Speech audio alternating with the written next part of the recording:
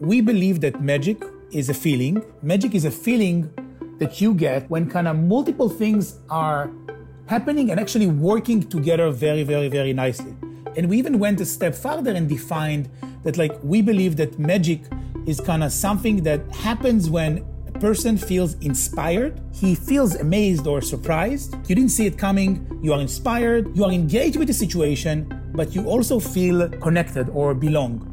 And belong is an important word. I mean, again, for me as an immigrant or as an outsider or someone who didn't grow up here, many times during those last years, I felt like that's amazing, but I kind of don't feel like I belong here. Like, it's too cool for me.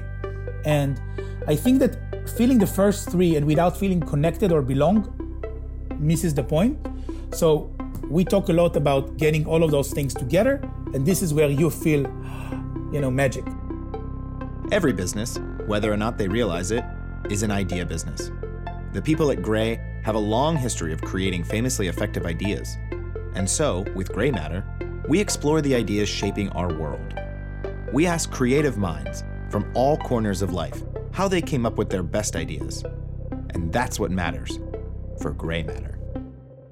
On this episode of Gray Matter, we'll discover an idea that dares to bring magic to unexpected places and isn't restricted by physical space. Hi, I'm John Petrolis, Worldwide Chief Creative Officer at Gray, and this week's idea is Showfields, often called the world's most interesting store. We'll speak with Tal Zvi Natanel, the co-founder and CEO of Showfields, about how he and his team reimagined the experience of shopping through the eyes of the customer. Founded in 2018, Showfields is a large 4-story space in New York's NoHo district that houses brands, art experiences, and special events. They bring online brands to a physical retail space and give customers an Instagrammable experience. Showfields recently launched the Magic Wand app that allows users to bring the magic of Showfields with them wherever they go. This is Tal Zvi Natanel. It's going to sound abstract, right? But like, the idea behind Showfield was that there is just a better way for customers, I guess, to shop. And the idea was, to try and kind of dare to rethink how shopping, I don't want to say physical retail, but shopping should look like if it was if it was reimagined through the eyes of the customer. So those are words that I can use today, but I think that back then I just felt that something is completely broken. So I have the ability today to kind of jump back and forth and to, look at my notes and look at my thoughts. So I didn't use the same terms, but I think it's set on the same issue. And that's kind of that something felt broken. I couldn't really put my finger exactly on how big the problem is or how big the opportunity is, but I knew that like there is an opportunity and there's a way to fix it. What we allow brands to do is the ability to create a very immersive brand moment where they can, get to tell their story in a very, very, very immersive way.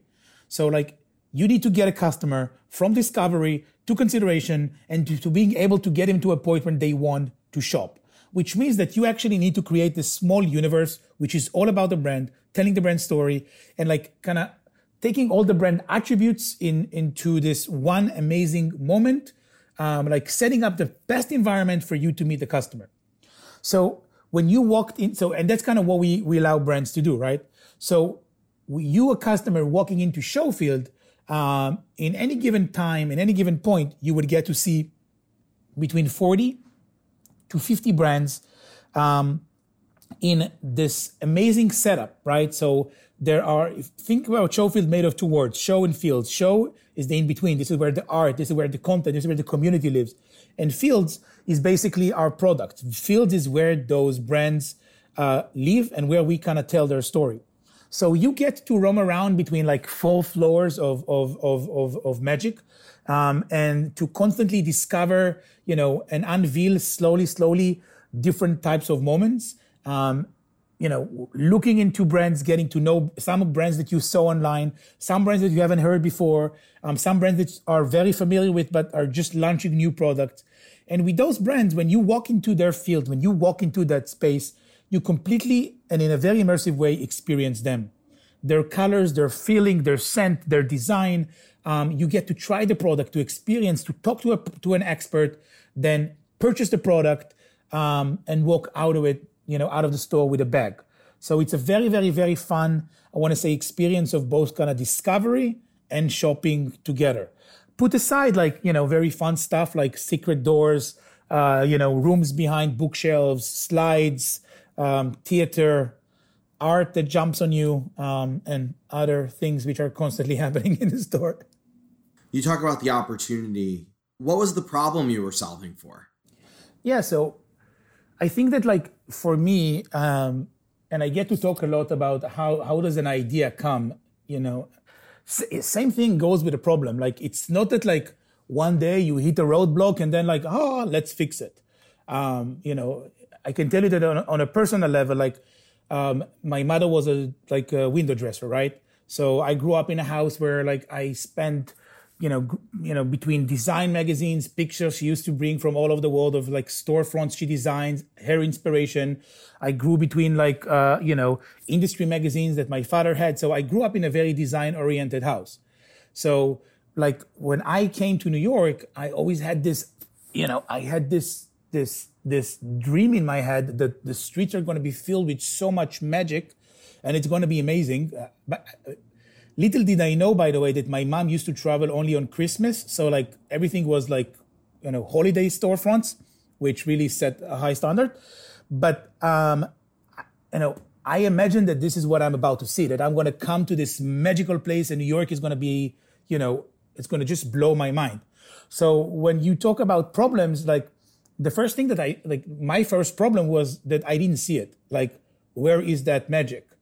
And this is kind of where got me kind of going, there was a very, very, very, very, very big gap between, I want to say, my expectation and reality. But it's completely on me, right? There is no probably, why would you have that expectation? And I want to say that, then there started lines of, let's call them problems and opportunities. Again, for me as let's call it an immigrant coming to live in New York, which things just felt kind of wrong, right? A guy like me walking into a very, I don't want to say names, but let's call it very high-end department store, and getting this look of and then being, let's just go to the next person, and then seeing my wife coming into that space and getting a completely different kind of experience. Going into high-end stores and seeing that it's really not accessible, and then going to Trader Joe and see that everybody are equal and everybody gets magic. So there's a lot of things that just didn't fit, didn't sit well, I think, in my head, which together kind of grew and grew and grew and grew into this, let's do something about it. And I think I know how, I guess. I love that, because your inspiration for your idea was born out of a problem that you recognized sort of in the magic of New York City, which I think is kind of incredible. And it doesn't matter what religion or creed you're from, that New York City holiday feel is magic for everybody.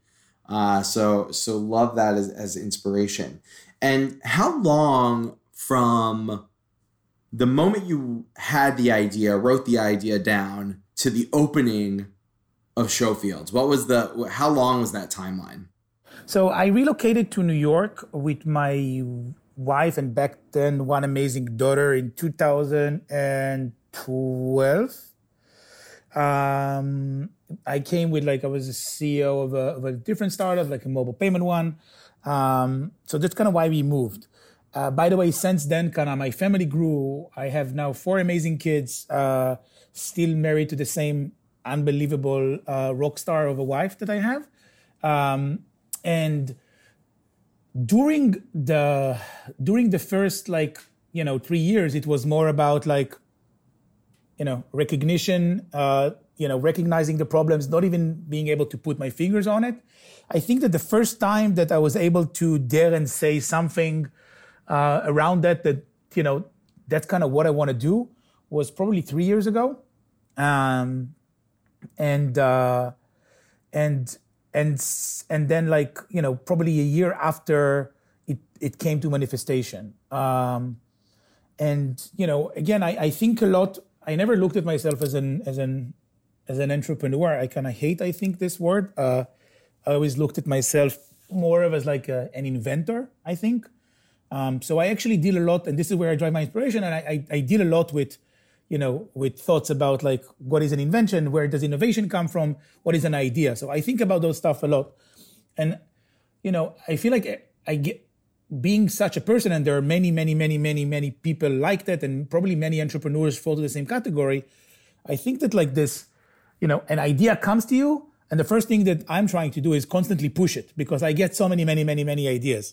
So like you push, you go to your own thing, and then like those who don't let you go and keep coming back are like eventually the ones that you kind of feel that like it's your destiny to see through. So the reason that there is always a time between an idea to an execution is because it needs to, you need to see that it sits on this, that it doesn't sit on ego, that it doesn't sit on like impulse, that it doesn't sit on that it comes back to you from many, many, many different, it's like this pregnancy.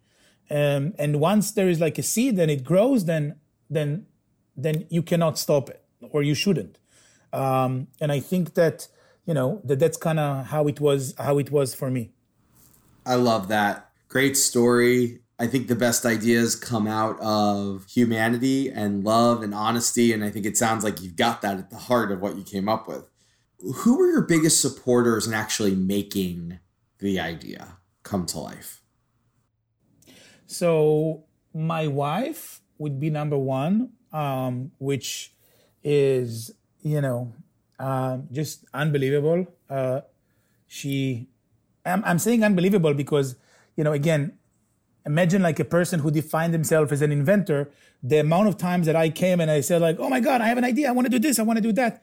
Were like more than you can imagine. And I think that, every time that I said that I want to do something, and every time she recognized, okay, he's serious, I got a completely full, kind of backup from her. And again, like being a small family where our, the rest of our family for both of us is in Israel, living in like with 4 kids in the Upper West in a small apartment, like making decisions or starting a business always comes also with like financial kind of commitment that needs to come with it. And with, time that I need to put into something. So there is always a cost. And no matter what the cost was, she was always, and she is still like amazing, amazing, amazing supporter. And looking back on some stupid ideas that she backed me into, I don't think I were where I am right now if she didn't. And, that's why I am so grateful for her. And the second one, which is probably my biggest critic as well, is one of my friends / like investors who kind of saw like who walked me through this process, who supported me, who eventually became one of our the lead investor of our first round, and also again the best and worst critic on planet Earth for me. So he kind of wears 2 hats, but both of them are probably the one who would fit best to this category. Great. And for those who haven't visited Showfields, can you tell us a little bit about it? What is it in simple terms? Yeah. So Showfield is the most interesting blank in the world. And why do I say blank? It's because, people think about it as a store. We started with a store, but for us, every place where Showfield can challenge or the status quo or reinvent or rethink how does customer experience should be or could be better if it was challenged through the eyes of the customer, this is where we want to be. So we started with the most interesting store. And by the way, if you ask Google, which I really like, what's the most interesting store in the world? Google knows the answer. So does Siri, Alexa, I'm on it. But we started with a store. But like as we grow, and this was always our plan, like we look at Showfield as a platform. Today, Alexa just like did a weird noise in the background, which is really strange. But today, we are also an online platform. And in a few months from now, we're going to unlock another product. So again, Showfield is a space that mixes art and retail. and we allow customers in any channel they visit or meet us to find the most interesting brands, product, artists, and people in the world. So when did you realize you had something on your hands? What was the first success? It wasn't easy for us to fundraise, right? 2017, the skies are falling, which is a weird thing to say today that the skies were falling back then. But like skies were falling, people are saying retail apocalypse.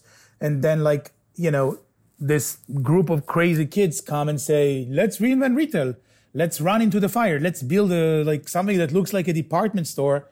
So like realistically, it was a very, very, very challenging process, right? I think that's obviously the opportunity. Every time you run into a fire or every time you go into a place where there's not many people, again, like for better or worse, there is an opportunity there. So I would have to say that the first time I started feeling like that we are onto something was actually when I saw the face of the first customer. Because until then, and it was like a long process, it was like really all in our heads, right? Like we had so many assumptions, so many theses, and then they all came to like it's a 0-1 saying that you want to create like a good experience, because experience is like a well-cooked dish. There is so many ingredients and you need to follow certain protocols and you need to connect so many things together. And then only if they are done well, the end result works. And you can have the best ingredients, you can have the best, kitchen, you have the best oven, and yet it just doesn't work. So I think that the first time someone took a bite of Showfield is when I knew, okay, like we are in the right place, let's go bigger right now. Love that. I love when you Google most interesting store and it just pops up. It's so simple and so easy and appealing. And for those who haven't visited, it is the most interesting store in the world. I think one reporter described it as being thrown into the ultimate millennial museum, but with real, amazing, awesome products. It lives up to its name, which I think is awesome. Did you ever think about throwing in the towel? I think that the answer is always and then never together. Meaning, like an entrepreneur or surely like a CEO of a startup is only measured when you want to throw in the towel, because this is exactly where you are different between anyone else. If you are looking for, a place where there is no need to throw the towel, then you wouldn't do what it is that you're doing. So like, I think that I am only measured by my supporters, by my investors, by everybody who puts by our employees, but by anyone who is related to the Showfield like initiative. I think myself and everybody in the team is only measured at that point, because this is where really you can make the impossible possible, and it's something that we again talk a lot about in the company. It's only this is by definition, doing something that no one else did requires you to be kind of measured and live in those areas that starts when you want to throw the towel. Like, this is how my life feels like. And in your mind, you talk a lot about one of your first investors and closer friends being one of your biggest critics. In that vein, what was the best piece of advice you were given? And what was the worst criticism you received? Yeah, so the worst criticism I received was actually from him. We eventually became friends, right? Like, he was like an advisor in my previous company. He was one of our advisors, right? So this is kind of how we got to build a relationship. And then he was the first one I officially kind of pitched with, unofficially pitched Showfield. Because, it wasn't like with a deck. It was like, this is what I want to do. And, you know, he was really on the sidelines still as a consultant, as an advisor, for a very, very, very long time, very, you know, many months into this process. But during those months, he was behind the scene, I think, very supportive, because he kept having those discussions with me. But in the same time, he was the worst critic, meaning when I say worst, I mean the meanest, not necessarily worse, like giving me a false advice. But like this guy is like, you know, he's very, very, very, very, very sharp, and, you know, very precise with everything that he says and everything that he does. And, you know, he would basically like, Tal, stop. You're not thinking about it in the right way. You're not doing it the right. Why, you know, but not in a goal to stop me, but in a goal to constantly give me a mirror to what would the person standing in front of me would say in that point. You know, like, why would someone buy whatever it is that you say right now? Why would someone believe you when you say that you can, you know, change retail? Why would someone believe you when you say that people can come to the store? But so, you know, I think that, and again, like, when you teach kind of when you train sales team, you explain to them that, resistant is a sign of interest. Like every time a customer says like no and like keeps having a discussion with you, they're interested. If someone doesn't want to have a discussion with you, they hang up the phone. So, you know, looking back, I think that that's exactly the process that was there. He kept kind of giving me, you know, kind of reflecting to me things that, you know, someone needed to do in a very, very, very bold, like blunt way. And because, you know, life is too short not to. And because I think he saw that we have the ability to kind of, you know, to react to that and to grow from that, I think what eventually make him, you know, even more a believer. And that's why I'm kind of grateful for him. And along the years, he really became a friend. But yeah. That's great advice and great counsel. And, you know, the greatest results come out of good debate. So I think, you know, it's so true. Have you received any advice? And this is rather contextual. Have you received any advice, you know, in the age of COVID-19 and understanding a bit of where retail is right now and where retail could be going that would be interesting for any of our listeners who have an idea that it's being impacted by this pandemic? Yeah, so I think, you know, when you dive into the essence of Schofield, we actually gave a lot of thought and developed our own kind of, you know, I want to say like thesis about where the world is going, even pre-COVID, right? I think that we were kind of grown to think that the universe is built from like traditional retail, which is like those old department stores, and there is like e-com. So traditional retail is really big. It's really stagnant, surely now. And then you have e-com, which is smaller but growing very quickly. So we were set to think that e-com is eating traditional retail, right? Reality is that those two kind of industries are actually converging. And the next phase in the evolution of retail is something we like to call C-commerce or consumer commerce. And the whole essence of consumer commerce is that it's not really driven, like if you even think in the terms of online and offline, you already lost the discussion. Like C-commerce or consumer commerce is an age which is completely ruled by the customer.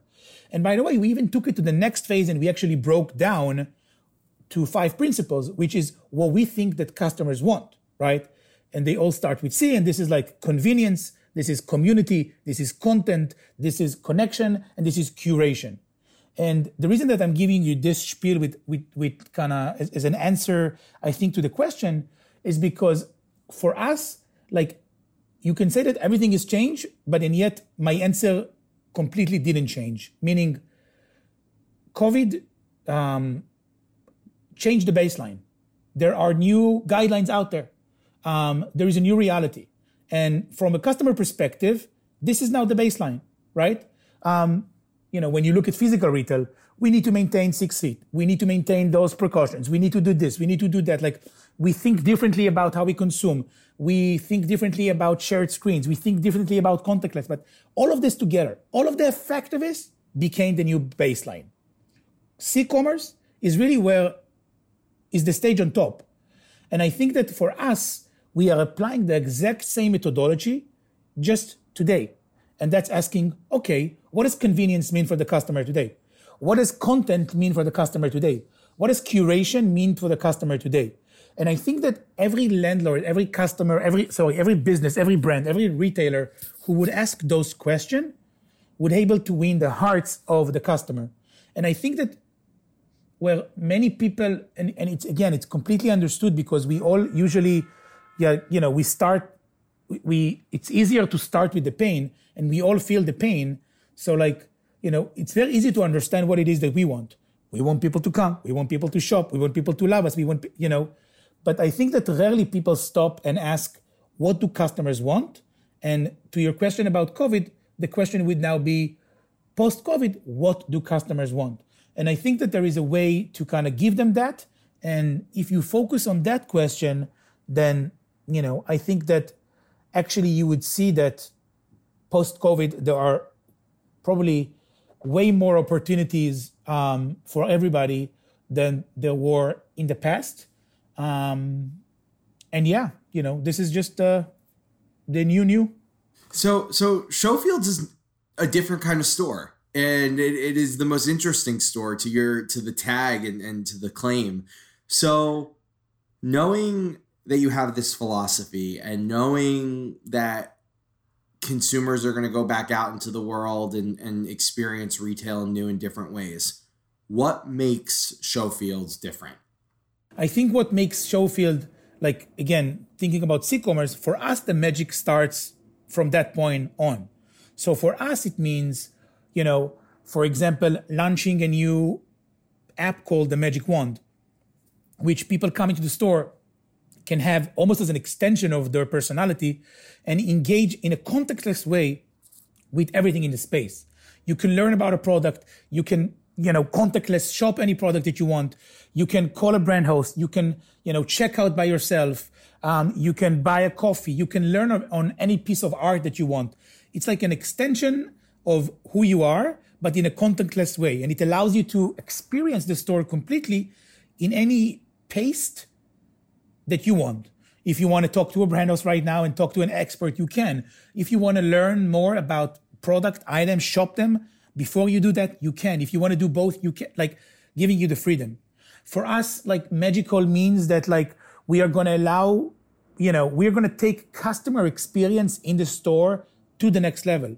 We understand that in day one, surely less people are going to be in the streets, but those who are going to come with intent, because I think that this is where the opportunity is in, what COVID did is actually draw a very, very, very clear line between immediate retail and non-immediate. Immediate retail is what you need, and online, offline, you're going to get it. And non-immediate is where you maybe put on hold a little bit, you try it online, but those are things you need to touch. So for us, enhancing every encounter like this is where the magic is going to be. So being able to book a tour, which is private only for yourself, maintaining a slot of time, which it's only you and a limited amount of people in the store. Having the whole store for yourself, like breakfast in Showfield, before we open or after we open. Closing 14,000 square foot space for a group of 6 people, which, you maybe kind of did spend the last 2 months with and you feel safe with. Being able to do a private virtual tour with a personal shopper who's going to walk you through the store and allow you to add things to your cart and check out. So again, taking all of those essence, everything that we think that customers want today, and just taking it to the next level. The only thing that changed is the baseline. And I think that fun starts from here onwards. As someone who lives in a creative space, there's always a song or a podcast or a book or a TV show or something that kind of was the backdrop while I was coming up with an idea. And, turning the mic over to you a little bit, when you were creating Showfields and working with your wife and your partners and everybody else involved, is there a song or a podcast or something that was in your mind or in your earbuds that you were listening to? Funny question. But yes. So I think in general, I draw my inspiration from like, I always look at it as like there is like this dimension, which, you know, I think creators and artists know what I mean, that like, I'm sure you will get it. Like there is this dimension in yourself that you can tap into. And when you tap into that place, like this is where you get inspiration.